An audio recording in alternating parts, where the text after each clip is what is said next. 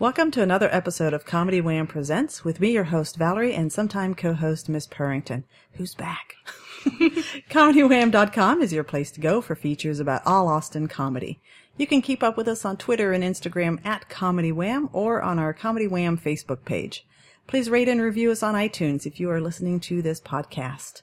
In addition to podcasts, Comedy Wham brings you articles, album reviews, a calendar of Austin shows, and live shows featuring the best in Austin comedy in all its shapes and formats. Launched in 2016, the Podcast Project brings you funny people and their stories. As a fan, I like to delve into a comic's background and motivations, and will usually take a detour along the way. Consider the interview a way for you to get to know the folks that make the Austin comedy scene one of the best in the country. Today, I kid you not, I had written this, and she walked in with something just as good. I'd written that she's a really wholesome personality, and I half expected her to bring in like a made-from-scratch apple pie. She brought me made-from-scratch pasta. So she wins everything. And clue in to future guests. Bring me things. But then again, some of her jokes have to do with things like, Jesus level wasted, or Googling ISIS. And you have seen her perform at all of the usual showcases in Austin. Mm-hmm. She is the host of one of the best open mics where comics, you're supposed to bring in something brand new every week. You know the rules. And it's Playpen at Fallout Theater. And although it is way past my bedtime, I've been hearing such great buzz about her newest show that she created, produces, and hosts called After Party. And I need somebody to invent a caffeine IV so that I can stay up and watch this show. I've heard so many great things about it. Now Comedy Wham presents our guest, Megan Tucci. Hello! Thank you so much for having me. What a great intro. I love it. And this is your first podcast ever? This is my first podcast ever, so hopefully I don't screw it up. We'll see. I mean, this is talking about yourself, so you know that subject the best. Yeah. And you saying nice things about me, which is great. Yes, I very rarely talk trash about people, although... To their face. Yes. You talk behind my back all day. I don't care. As long as I don't hear it, it's fine. Yeah. I remember when, this is kind of a weird way to start off. We'll get to my icebreaker question. But I remember it's probably about 3 years ago, for whatever reason, I decided I was going to start doing open mics. And I would see you on stage and you just, you've always come off as like, it's very nice, prim, proper personality, but your jokes would kind of surprise us. They weren't raunchy, but they touched on things that you wouldn't necessarily expect. Yes, yeah. And I, kind of dropped off for a bit, but I've seen the things that have been happening for you over the last, 6 to 12 months. Yeah. And I'm like, this is so exciting to watch, everything start to come together. Yeah. And because, sometimes you take things for granted, like, a cat being home. And you realize, oh my gosh, I need to talk to this person because things are starting to really hit. And the shows that the After Party in particular we'll talk about. Yes. And it's, you realize I need to be talking to this person and get their background. So I'm so glad that, I clued in to, okay. I'm so honored to be asked to be on this. I feel like this is one of those, benchmark moments. Oh. So this is awesome for me. Well, thank you for considering it that much. Okay. Your icebreaker question. Yes. One word to describe your past. I'm going to go with unique. Okay. I grew up in 3 different states. I was born in Texas. Okay. When I was in kindergarten, my family, we moved to the Bay Area, to the San Francisco suburbs. Okay. We lived there for 10 years. And then when I was a freshman in high school, the middle of my freshman year of high school, we moved from California to Connecticut. Oh. And all these moves were for my mom's job. So my mom was actually the breadwinner. And once we moved from Texas to California, my dad ended up being the stay-at-home parent. So my dad stayed at home and he raised me and my 3 siblings. I'm the youngest of 4. So I've sort of seen a lot. I've experienced a lot of different areas of the country. I've experienced some horrible moves. The one in kindergarten was fine. That was easy. Yeah. The high school one was bad. That's such, like, okay, so I have a 13-year-old, Yes. and I'm very mindful that we're planted until he Yes. graduates from Yeah. high school. And Yeah. the Army brat story, they move often enough that they learn a lot of great things from that. But when it's just, you've been stable, and then Yeah. right at that, like, pivotal teenage year. Yes. Yes. Oof. And girls are the worst. I mean, high school girls, they just, yeah. And that was one of those things when I was in high school, everybody had sort of grown up together and they knew each other from when they were little. So they had these friendship bonds that were, a decade old. And I sort of came in, and it's girls in high school and anyways can get side of catty and clicky. And it was just the California girl. Yeah. And they're like, is it like the OC? And I was like, no. And then they just were not interested in me at all. I was like, I was nowhere near a beach. And they're like, well then, you bring nothing to the table. But no, I ended up finding a group of friends, but I never really felt like I fit in until, I went to college. So that was sort of where, cause I was always very shy too. And I still am to this day, which is funny because people don't consider people who do stand up to be shy. But I'm like, well, you don't talk back to me. So I'm in control of the conversation, at least to a certain extent. So, that's why I wouldn't be good at improv. But, yeah, so I think once I got to college, it was more, everybody was new. Mm-hmm. And that's when I really started coming out of my shell and sort of turning into myself to a certain extent. And, at that point, that's when I started realizing like humor and like what was funny and that I could be funny and all that kind of stuff. Cause before that, I was just like very self-conscious, very shy, very, who am I going to have lunch with? What's everybody doing without me? So, So if it was college that you started discovering comedy, your own sense of humor, were there any comedic memories from your growing up before college? Not necessarily. That's around the time that it started. I very specifically remember being in the car with my parents and two of my siblings, and my mom is a very proper person. She went to a boarding school in France run by nuns, very, very proper. And I remember we were talking about someone or something, and my mom referred to someone as a floozy. And, I said, what's a floozy? And she said, I'm not going to tell you. And I was like, oh, it's fine. I'll just Google it. How do you spell floozy? And my siblings were cracking up. And so I just kept on sort of going with it. And, it became this first moment where I was like, oh, I can make people laugh. I'm also the youngest of four. So to sort of get my voice noticed, that's when I realized like, oh, this is where I can get attention in this family. Not that I wasn't getting it. I was getting plenty, but obviously I needed more apparently. And so, I started with that. And then, in college, I think just I think about my friends from college now and I look back and all of my friends from college are just really funny people in their own way. Some, some don't know it, some do, but, I learned a lot from them. And then, so when I was in college, I majored in communications and I had a minor in sociology and another minor in film studies. Okay. And the film studies, it was a certificate because there aren't film studies courses. So I was taking a music class and a communications class. So it's really a minor anyways. And one of the classes I took was a screenwriting class because it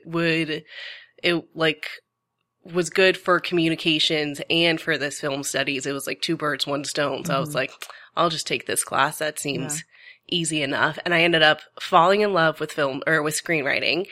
And I really enjoyed it. So then the next semester I took an advanced screenwriting course and my professor nominated my, movie that I'd written for an award at the school. I went to the University of Massachusetts and, I ended up winning it. Oh my gosh. Which was, and which was crazy because I wrote a comedy and the second and third place person, they had this whole award thing where you had to present your thing, and the person in second and third place both made actual movies, and they were very serious. One of them was about like a miscarriage, and then, you know, it's time for me to come up, and I have this very silly, and I was just like, oh man. But, yeah, so that's when I was like, okay, this is something, it sort of gave me the validation that I was like, okay, I like writing. Mm-hmm. I can be funny in my writing too. This is something that I really like. So I graduated college and I was like, well, I'm just going to be a screenwriter. And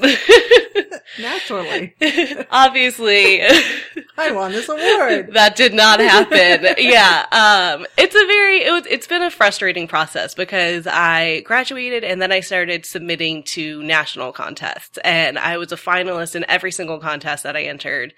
But it's the system, so many people steal other people's ideas. Mm. So it's very hard to get representation without having already been established. And it's very hard to establish yourself without representation. So It's kind of this tough back and forth of how do you, and at the time I wasn't in a place where I was going to make my own movie because I had just graduated college and I had no idea. So I was still writing, and then I ended up taking a break at some point, and then I had the idea. When you graduated, did you stay in Massachusetts? No. Okay. I moved back home and I lived with my parents back home to Connecticut. Okay. Yes. So I moved back to Connecticut and I lived with my parents for 5 years.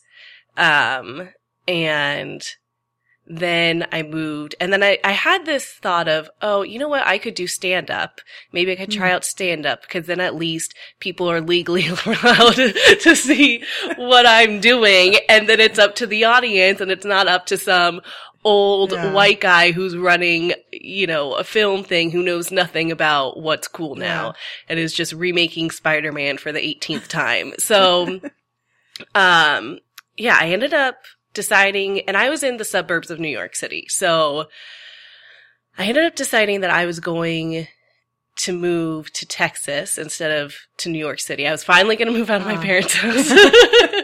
It was cushy. I loved it there. You know, my dad was still taking care of me. Aww. I compare it to living at an all-inclusive resort for free. It's why, and they did it on purpose. They wanted us to stay as long as we wanted. The 2 dogs, everything. It was everything I could ever want. But I was 27 and I was almost 27 and I needed to get out of there. So, so I ended up, I had a sister, one of my sisters had moved down here. And so I ended up moving Specifically Austin? Specifically Austin. And so I ended up moving down to Austin. And once I got settled, I was like, okay, I'm going to try out comedy now. This is the place to do it, which I know seems backwards because I was already so close to New York City, but I think it was a good start for me for sure. Yeah. Did you do any comedy in New York since you were so close? No, never. I did. So I was about an hour and 15-minute train ride. The town that I lived in was just a commuter town to New York City. If you wanted to have a house and a yard, you lived there. And so I did Gotham Comedy Club does have comedy classes. So I'd signed up for their comedy classes.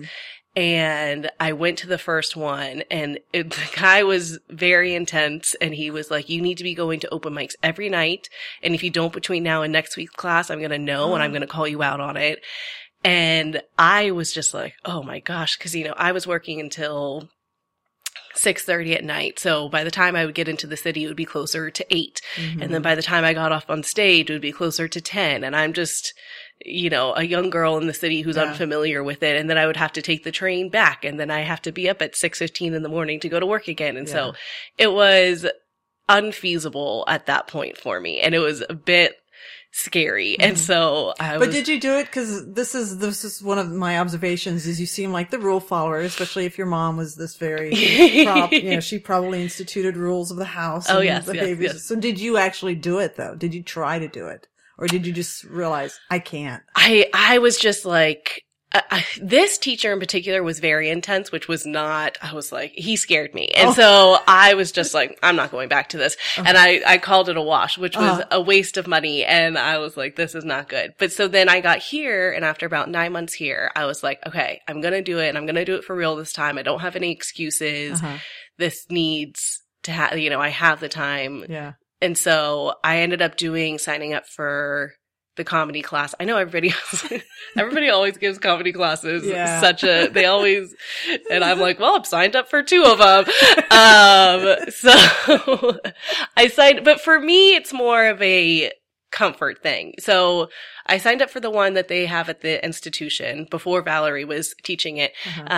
And I did that, and I thought it was helpful because for me it was nice to know about the light, for especially for Playpen. I get new people all the time. And so I'm like, okay, we give you a light when you have 1 minute left on stage. It's coming from here, but a lot of times people still don't even realize what's going on. And so I think it was nice to know about the light.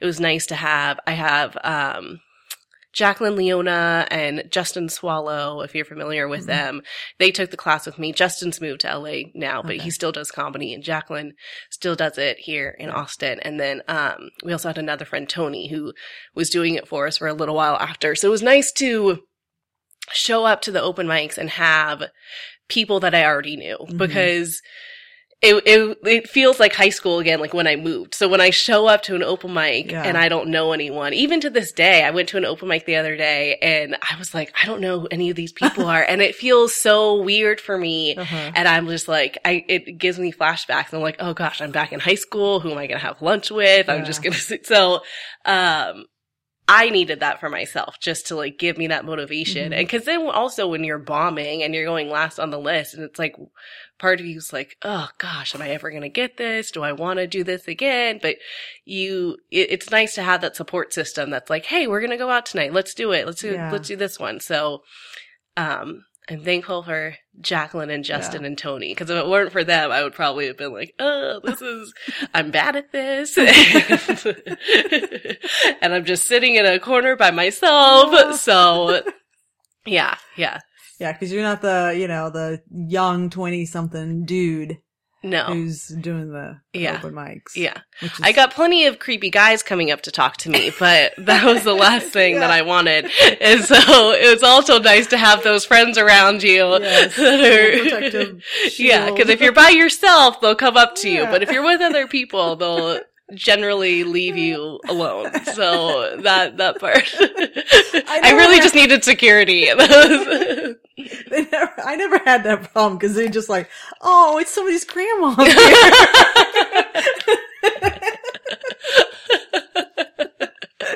I don't know. Some of these people. Okay. So how long ago was it that you moved to Austin? I moved to Austin in almost 4 years ago. Okay.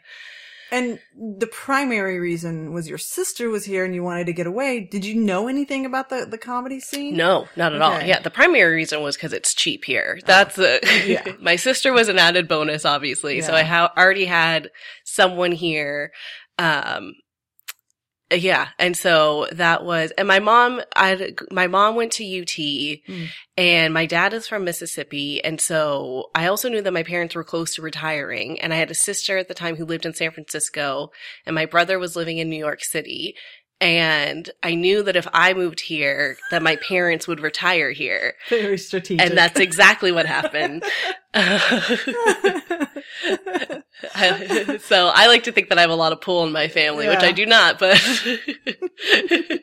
yeah, my parents ended up retiring here, an hour south in Canyon Lake about 6 months after I moved here. So great. Yeah. So it worked out. Yeah. Yeah. So, and I almost thought about putting this in the introduction, of you, because you are world traveled. So you just got back from a trip with your mom that looked phenomenal. Yeah. When you asked me to be on this podcast, I was in Thailand.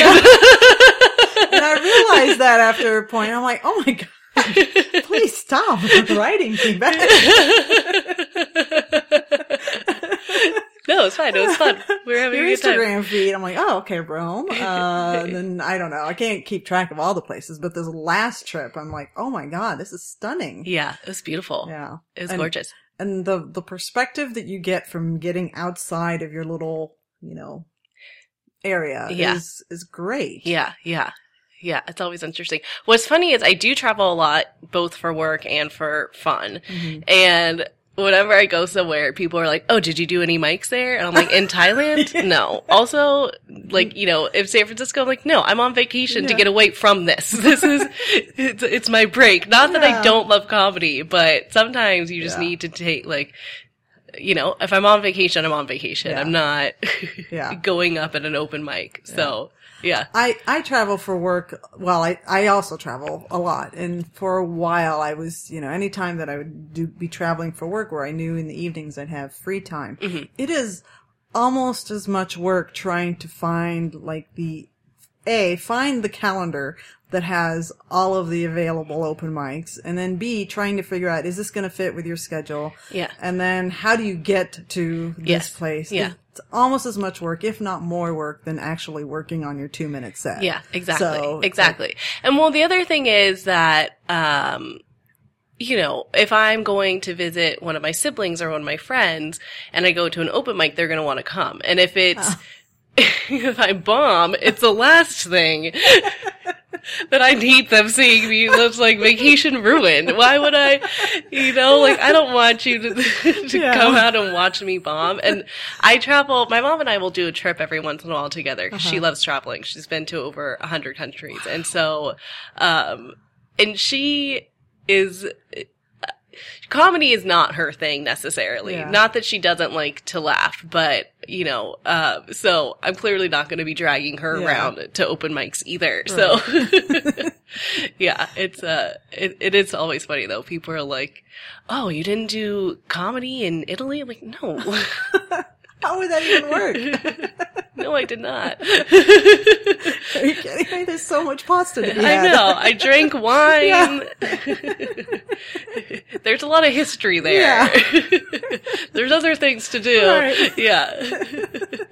So stand-up is going really, really well for you. Do you have anything in the back of your mind about the screenwriting thing? Because you were doing so great with it, and then I feel like the sense I got is you got burned by it. I did. I sort of got where I felt like I was at a dead end and I wasn't sure what else I could really do with it. And so the great thing about comedy is I think it's been great. I haven't started writing again, but I've started getting these ideas and jotting them down and trying to come up with basically the start of something new, like getting my characters developed and getting the storyline sort of thought out. And I think the great thing about stand-up comedy is you get instant feedback. Whereas if you write something and it gets made and you go through this whole several months to years and you can make it and it can not be good. Right. It can not be funny. So I think stand-up has really taught me what's funny, what is not funny. Mm-hmm.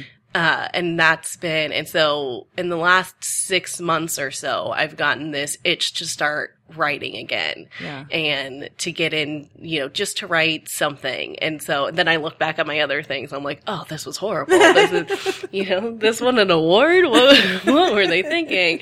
That miscarriage thing, much better. So yeah, I've definitely gotten this and then I watch shows that I like and I pick up on things from that. And, that's really comedy too. I do a lot of, After Party is based off of this too. I'm very observational. So when I had started comedy, I would, a lot of people go to open mics and then they'll go and have a cigarette or talk to their friends until it's their turn. Mm-hmm. And I do that sometimes now. But when I had started, I would watch everybody before me and I would figure out why their jokes were working. Uh-huh. And then I got to a point where I was like, okay, why is this person's joke not working? Why do they seem awkward on stage? Mm-hmm. And so it's still something that I do. I watch people and I figure out, what is working with them and what's not working and why does this work? Why does it not work? And so, that helped me in the beginning to sort of develop and become better at writing and better at performing. Mm-hmm. And, Yeah, so that's what I do now with the screenwriting. I watch The Office, which I love, and I figure out, it's because they have a lot of quirky characters, and so you sort of pick up on those things. Yeah. And does the gate stop at screenwriting, or do you ever foresee, now that you're getting back into it a little bit, do you ever foresee like going beyond that into actual production and creation of whatever it is that you have written? I have no plan and no, and not that I'm like, but I have no set, like, this is what it's going to be, this is what it's not going to be. I'm very open to anything and everything. Yeah. I think that, between comedy and writing, there's a lot of skills in general. And so whatever, I'm not going to say no to anything or count anything out in general as something that I would or would not do. Yeah. So, yeah, I think that's important too, is a lot of people sometimes are very focused on, I'm pursuing a career in stand-up, and it's like, you're funny. You can do a lot of different things. Right. So, yeah. As somebody who, throughout high school and until you found your crew in college, and then moving back into Austin and, starting the stand-up, for some reason I feel like you would be a really good person to hear this, either advice or perspective from, but how do you navigate that feeling like the outsider for a long time until finally feeling a sense of acceptance and belonging in this comedy community? Yeah. I think it's something that I never forget. So, when new people come to Playpen, I always try to make sure they feel welcome. And I always try to, help them navigate it and be like, hey, this is where the light's going to come from. This is what it means. So when you go to other mics, that's what they're trying to tell you. If I see someone, I always try to make sure I say hi to them and get to know them at least a little bit in some way. I think, we're all adults now. I guess I'm a little older than some people, but, it's just sort of understanding I've been in that position. So it's being what did I appreciate that people did for me? When I first started, I actually went to Playpen, and I remember Nikita being like, oh, I really liked your story or whatever. And, you should go to Last Gas, which is now Comedy Wham. That's right, and, check out where all the mics are. And Cherrywood is also tonight, and it's over here. And if you leave now, you can get there. So I think about that, and I try to do that for other people, and always, getting to know people and. Okay. So there's two cams, and I hate to make this a gender distinction, but it seems like my male guests will say, well, that's just the way it is. Those first few months, first year, nobody's going to talk to you. Yeah. And then you yourself, and then you bring up Nikita. It's like, there was always somebody who's telling me the nice things, who's telling me where to find out more, and, giving me little coaching tips. Yeah. I think women in Austin comedy are always looking out for each other. There's so few of us, and there's so many creeps. Yeah. And the thing about the creeps is they're never people that you rarely see booked on shows. People are like, who are the creepiest people? I'm like, you wouldn't even know who they are. Yeah. So, which is good because once a creep is picked out, then they're gone. So at least, everyone's taking care of them. But, I think there's so few of us, and if you're left alone, you're a target. So we know to sort of watch out for each other, and everybody, even people who I don't really know that well, you can, be in an open mic, and it's just, you have this sort of bond, you feel like, because there's only two of you there. Right. So, so I'll look out for any new person, but especially a woman. I'll try to make sure that they feel welcome and like they have a safe place to be. So, So was Playpen one of the mics that you religiously went to? Yes. Okay. Yes. I loved the concept of Playpen because when I had first started, saying a new joke was always cause, you'll go to an open mic and you'll be after someone who's been working on this joke for a month and it kills. And then if I go up and I'm saying this joke for the first time and I'm nervous about it, and I feel a little differently about new jokes now. But when I had started, it was like, I like that it was an even playing field. We're all doing a brand new joke tonight, which since I've taken over, I've realized some people cheat. But you've just realized this? I have threatened people that I will get on the ghost mic at Playpen and finish their joke for them if they keep on saying it, because I'm like, you've said this for the last 4 weeks here. If you do it again, I'm coming out. I'm going to tell the punchline for you. So, I do appreciate that it's supposedly an even playing field. And I do start every show with saying that some people cheat. So if you hear something that's wonderful, it's probably not brand new. But yeah, I really liked Playpen. I like that it's smaller and it was run by Nikita and Elizabeth, who immediately off the bat made me feel welcome. And it's a short, since it's smaller and it's shorter, you don't have to wait 2 hours for your turn. So if you get on, you'll be out of there within an hour or so. So that's what I always liked and always appreciated. And it was nice seeing other people. Again, I like watching people. So it was nice seeing other people develop their jokes and see what they had brought to the table that was brand new and how and then to see them develop from there and how they tweak it, then go to see them at Cherrywood or see them at Kickbutt and see what they changed about the joke. I think that was really helpful with me in figuring out how to write and how to change things or develop a joke better from the beginning. So, yeah.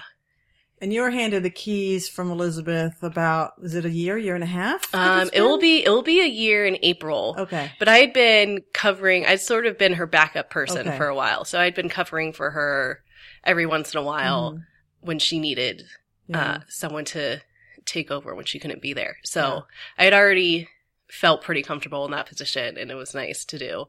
And at that point, you weren't hosting anything else. No. So what kind of things did you learn by being the host as opposed to, the open micer, the showcaser? Yeah. It's interesting because a lot of people talk about how it's good to have hosting experience. And I always thought, you go up, you do a set up top, and then you say people's names. What do you mean? It's not that hard. I don't understand why everybody makes a big deal out of it. But I understand now going in to a cold audience, because I bomb almost every week on my show.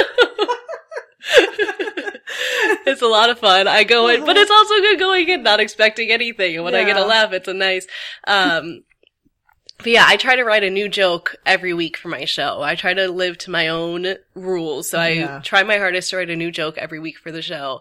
And, sometimes I go in and I'm like, well, I know this isn't going to be a good one. And, but I do understand the whole how to warm up an audience, what you need, they're coming in, they're there for comedy, but they have to also get into that mindset. So it's definitely taught me how to get an audience ready and what you need to do. And I'm still learning with that too. I mean, it's sometimes you have a very reluctant audience who paid to be there, but somehow do not want to be there. Yeah, it's like they want to do the water torture. It's like, I'm going to go here because I just want to see if I can not laugh the entire hour. Yeah. So it's also, I've been able to work on, and it's nice because Playpen I can do however much up top that I want. So I can I don't have to worry about how much time I'm taking up, and I can work on something new and also banter with the audience a little, which I've learned is a great way to warm them up. And, it's definitely taught me a lot that I didn't think needed to be taught. I just thought it was very straightforward, and it's definitely not. You have to sort of see where they're sitting, and you can comment on that, and everyone's spread out, or everyone's I'm sure there's still plenty for me to learn. Okay, so then how does this germ of the idea that you're very observational, you've watched the comics come through Playpen and then watching them at other open mics and shows, and then how do you get this after party concept started and now it's a regular recurring show. Yes. Because if memory serves, I'm going to try to impress you with my trivia. Ooh. If memory serves, you got this as one of the late night Velve shows, the Friday night 11:30 slot, as like an experimental show. And now it's a monthly show at the Fallout. Mm-hmm. It is, yeah. So how did the germ of the idea come to you? Okay, so really going back to college. When I was in college, my friends and I would play drinking games based off things that people would do or say. So sometimes it would be within our group of friends and we all knew what the person's thing was. And sometimes it was, someone who came to meet up with us and we're like, I remember one specific person and he always had a tendency to say everybody's full name. He wouldn't just say Megan. He would say Megan Tucci. And so we would make a game out of him for the night that every time he said someone's full name, you take a drink. And so we got drunk very quickly and it was fun. And so when I had started comedy and I was watching other people and I was picking up on certain things, I had this idea of, wouldn't it be fun to make a drinking game out of this, which so I had that early on and I specifically remember telling Michael Priest about it and he said, that's a really good idea.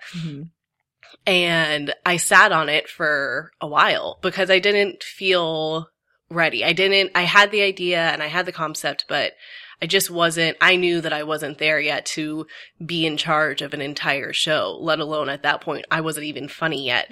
So I was waiting for the right moment. Yeah. And then, actually Pat had posted something on Facebook. It was probably around a year ago saying, hey, I'm looking for ideas for pop-up shows on Fridays. If you have them, send me a message. So I told him about my idea and we ended up meeting up to talk about it. And he specifically said, Pat is great and he always gives women opportunities. He really tries to look out for us. And he said that he read it and he was like, thank God it's good. Because, to say no, to say he didn't want to have to say no. Yeah. So he was nice enough to let me do my show there 2 times, I want to say. And then I had taken over Playpen for Elizabeth at Fallout. And at that point, and Pat had said, I really like the idea. I can put it on every, few months, but it's not, the only recurring show he has is Low and Inside. So he can make more room for other people to put their ideas on, which is great. And it's and to be able to let people do it in such a popular, great room is awesome. Yeah. So I reached out to Fallout and I was like, hey, I had this idea. Would you guys be interested? And they're like, oh, hey, we just opened up these super late shows. I was like, great. Thank you. So, and my first one. This is payback for not doing those late New York. I know. And so I want to say my first show was during ACL weekend and my second show was Halloween weekend. And that one I actually think I had to cancel because just we had 4 audience members come and I was just so like, oh man, this is so embarrassing. But since then I've been able to get a good amount of people to come. So, the last show we had like 30 people, which at Fallout at 11:30. Yeah, that's good. I'm like, so happy with. That's all. I'm like, even if 15 people were there, I would be happy. Just people. So, it's starting to pick up steam, but it has a drinking game for the audience, which I'm not allowed to advertise legally. So that's another little hurdle with it. But, it's been fun. It's a lot of fun and a lot of the comics seem really, it's a little bit different and they're excited to do it and they're excited to see what their thing is. And I actually, this last month I had Derek Kopswa on it and I was like, just to let you know, I haven't figured out what your thing is yet. So, there's generic ones, like whenever somebody says, or like, or everybody does it. Yeah. So it's an easy way to just get anybody on there if I need to. And Derek said, no, I don't want one of those. He wants you to work at it. He was like, I want a real one. And I was like, okay. So I did end up picking out his thing and I figured it out. So, but it was nice for him to challenge me like that because I could have easily just been like, oh, his is whenever he says I, and something like that. And so, yeah, it was good, but yeah. So our anniversary episode was talking to Marcus Wilson. So Yes. he's not the comic, but he knows all of the shows. He Yeah. knows everybody in the scene. Everybody loves Marcus. Oh, yeah. And I was asking him, so what are the hot new shows that you're excited about and the ones that you really like a lot? And After Party came up. Oh, And he said, and I told him, unfortunately I haven't been able to stay up this late to be able to go see it, but I really want to. I see some of the clips, that you post Yeah. or that others post with, Yeah. the background screen that Yeah. the comics have their back to, yeah. with their tells. And he said, what I found really interesting about that show is I will see a comic perform on that show, and then I'll notice that when they perform, they've either scaled back on the thing Yeah. or stopped the thing Yeah. altogether because they didn't realize Yeah. the thing that Yeah. they did. It is very funny. A lot of comics will be like, I don't do that. And I'm like, I have it on video. Yeah. You do it. Trust me. And who was it? Hunter. I had Hunter on 1 month, and his was, he touches his nose a lot. Yeah. And, he had someone there with him, and he was like, I touch my nose a lot. I do that. I did. And we were like, you do it a lot. And, yeah. And so I didn't get to see him do his Comedy Central thing, but I'm like, you're welcome. Hunter, I'm not taking any credit for any of yours, but it is good to know what your thing is, because when I had Derek, Holly came with Derek, and someone in the green room was like, well, what's your thing? And I said, I say like a lot, even in regular. I'm sure now that I've pointed it out on this podcast, everybody's going to notice, but I say like a lot. And Holly goes, you look up a lot. And I was like, oh, what? I was like, this is about you guys. We're not. But yeah, I try to keep them nice too. I'm not gonna make they scratch their balls all the time. Every time they bomb. So yeah, no, but it is. I hope that it's helpful, and if not, it's at the very least fun. Right. And so, and it's fun for me, and it's fun for everybody, because all the other comics are like peeking and trying to see what the person's thing is, and they're like, oh, they do that. And and nobody's gonna accept to be on the show unless they're willing to. Yeah. And it's all in fun, and it's never anything crazy. But like Scott Sticker before every show, he wants to know who's on it and what their thing is. So Scott Sticker always has the end. I always let him know. And he'll be like, oh, that's a good one. And so yeah, it's fun. It's good. Yeah. When I started understanding the concept of it, to me, it made so much sense that this was your show. And I don't know if you know anything about Toastmasters. I've heard of Toastmasters a little. I know a little bit about it. So one of the things with Toastmasters, it's a public speaking organization. You learn by doing speeches, and you get better at public speaking. But part of the continuous feedback cycle is after each speech, you have somebody who gives you an evaluation. Oof. And the goal is, after that evaluation, you process the information and then you get better for the next. And to me, this concept was like, oh, this is like a really soft white glove treatment of Toastmasters, where if somebody isn't aware that they have a thing, they can choose whether or not they ditch it, if it's a distraction, or if, they embrace it. But it's kind of like, oh, I'm sharing this feedback to you in a very positive, fun manner, and you do what you want with it. Yeah. And, I don't know that anybody could just pull that off. Yeah. We could probably come up with a handful of names where we thought them as a host would be atrocious for this concept of a show. Yeah.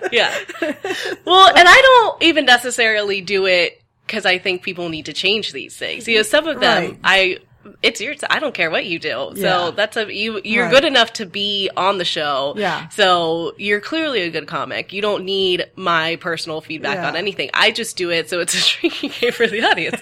I mean, it's something different for the audience. It's something different for the comics, and it's something that they can play off of, because when the comics go up, they're doing their set and there's a screen behind them and they have no idea when the audience is drinking or why they're drinking. And so it becomes this little game between them. And because some people just drink when they want to drink, and some people will play the game. And so they're like, oh, is it every time I touch my elbow? And it's like, what?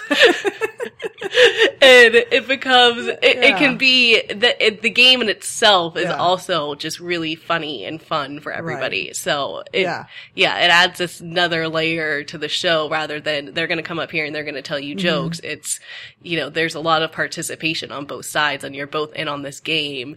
But one of you knows it, one of you doesn't. It's such a fun concept. I need to just commit to staying up super late. I know, it's tough. It is tough. And even, it's Friday night, so I'll get out of work and I'm like, oh. Oh yeah, full day's work. I'm like, well, I have 5 hours until this show starts. What am I going to do? I'm getting laundry done. I'm doing all these things. And so. Oh, you take a nap at a certain point. You realize, okay, I got to budget a nap from 7 to 8:30, and then. Yeah. Yeah. So. Screw the sleep cycle. Yeah, exactly. I just throw myself off. So, yeah. Are you the type of person that, you've got this great concept and this show that's starting to, hit its stride? Are you the type of person that wants to exercise more of that creativity and come up with more shows? Or are you this is where I can throw all of my energies and be content? So, I have the weekly open mic right now, which really I don't do. I show up. I tell people if they're on or not, and I show up. So that doesn't take tons. You read the emails, okay?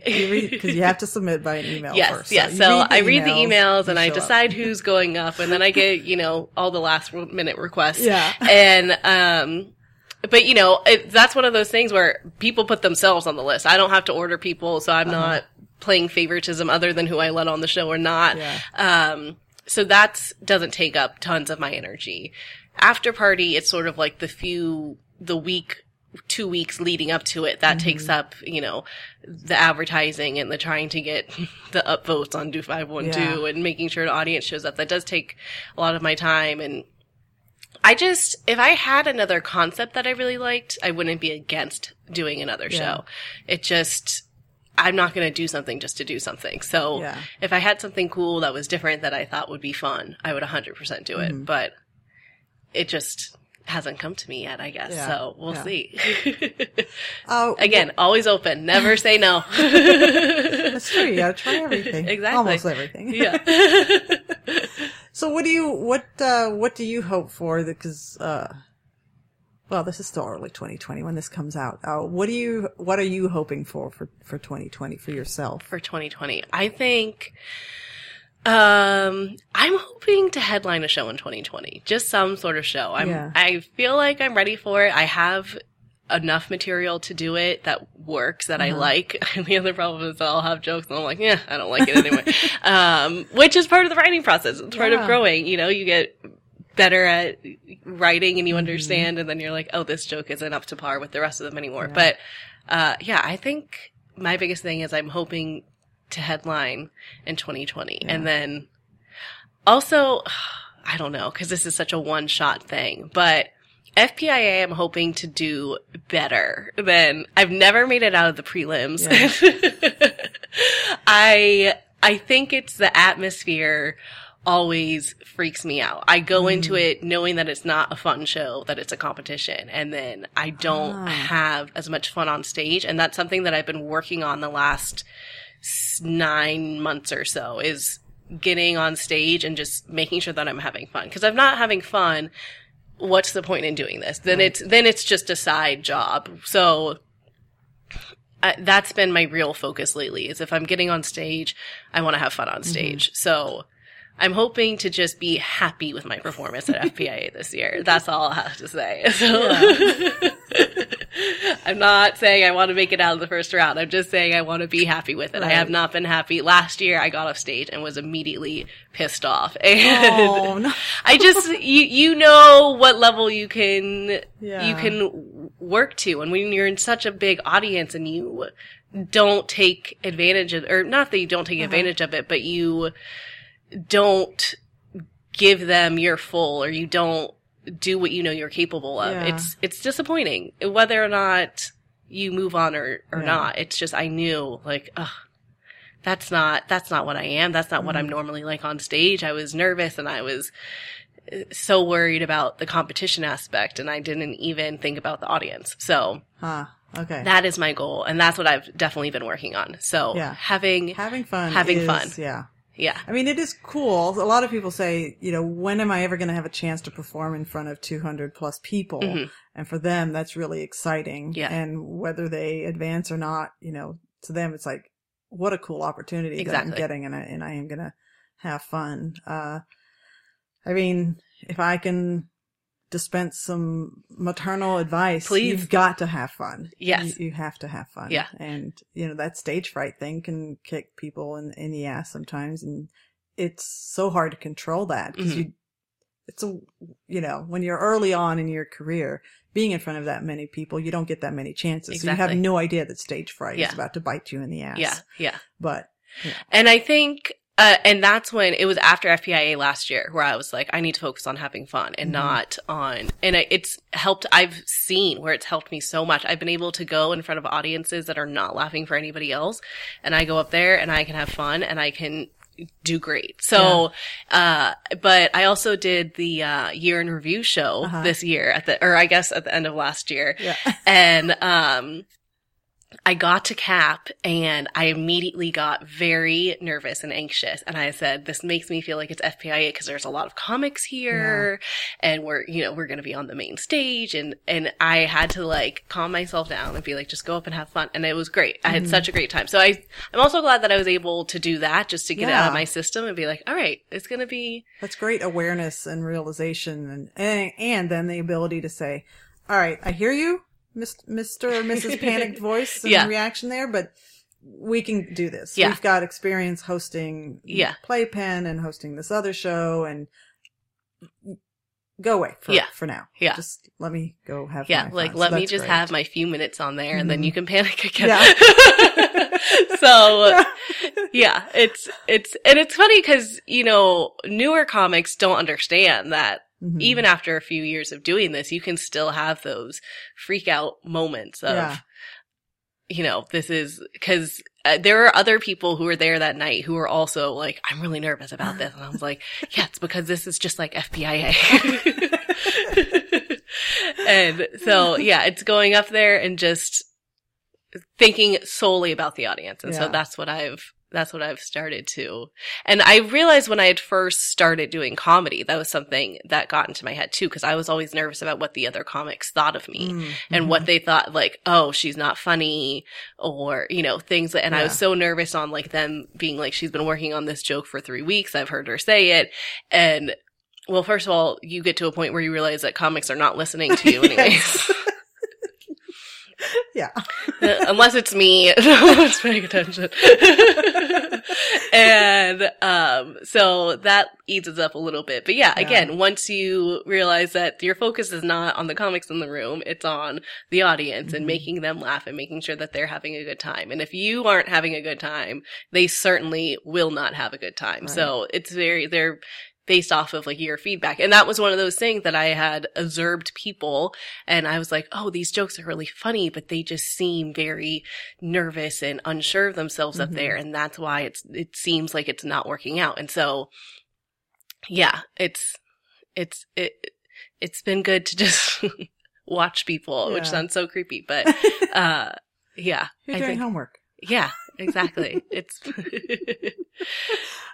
Is there anything that we haven't talked about that you want to promote, talk about? I mean, we'll have a promotion section later, but is there anything that you wanted to talk about that we haven't covered? I'm trying to think. I feel like we've covered probably what we need to. I'm trying to think if there's anything else. I don't think so. Yeah. Okay. I think you've done a thorough job of getting everything out of me. Okay,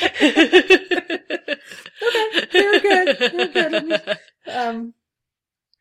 Well, are you ready for your closing question? I am. Okay. Did you rehearse? Did you Of course think about I did. this? Of course you did. Well, because once you asked me to be on, then I was in Thailand and I was sitting by the pool and I had nothing to do, so I was You're listening kidding. to. We have a listener in Thailand. Yeah, so I listened to a few people's. So I am. I have prepared. Okay. Very good. One word to describe your future. Okay, I'm gonna say patience. Okay. I think like most people, it's like silent. I told you I have prepared. It was a long flight back home. Okay, I had plenty of time to think about this. Yeah, I'm gonna say patience. I think that a lot of people get started with comedy and they want things immediately. Mm-hmm. You know, they're wondering why they're not getting booked on shows right away.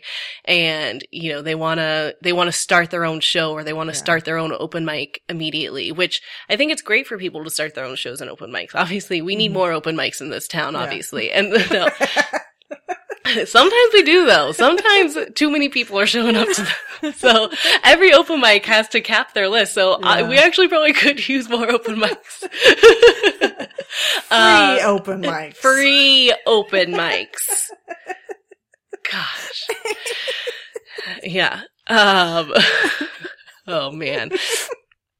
But I've always sort of just waited until I feel I would rather be more than ready for an opportunity than to do it too soon. So After Party, I had the idea for After Party almost immediately and I sat on it for like 2 years until I did anything about it because I wanted to make sure that I was ready and I wanted to make sure that it was going to be good and I was going to be good and I was prepared. And that was also when I had started it, you know, I asked around and I asked people, how do you promote your show? What do you do? You know, what do I need to know? And so that was really helpful for me. But yeah, patience. I think that, I'm coming up on 3 years of comedy, which is baby years in comedy. And, you know, a lot of people are like, why aren't I on tour yet? Why? Oh my God. Why haven't I? Not me, but especially people who don't do comedy will be like, oh, is this your full-time job? And I'm like, yeah, right. Okay. I'm losing money doing this.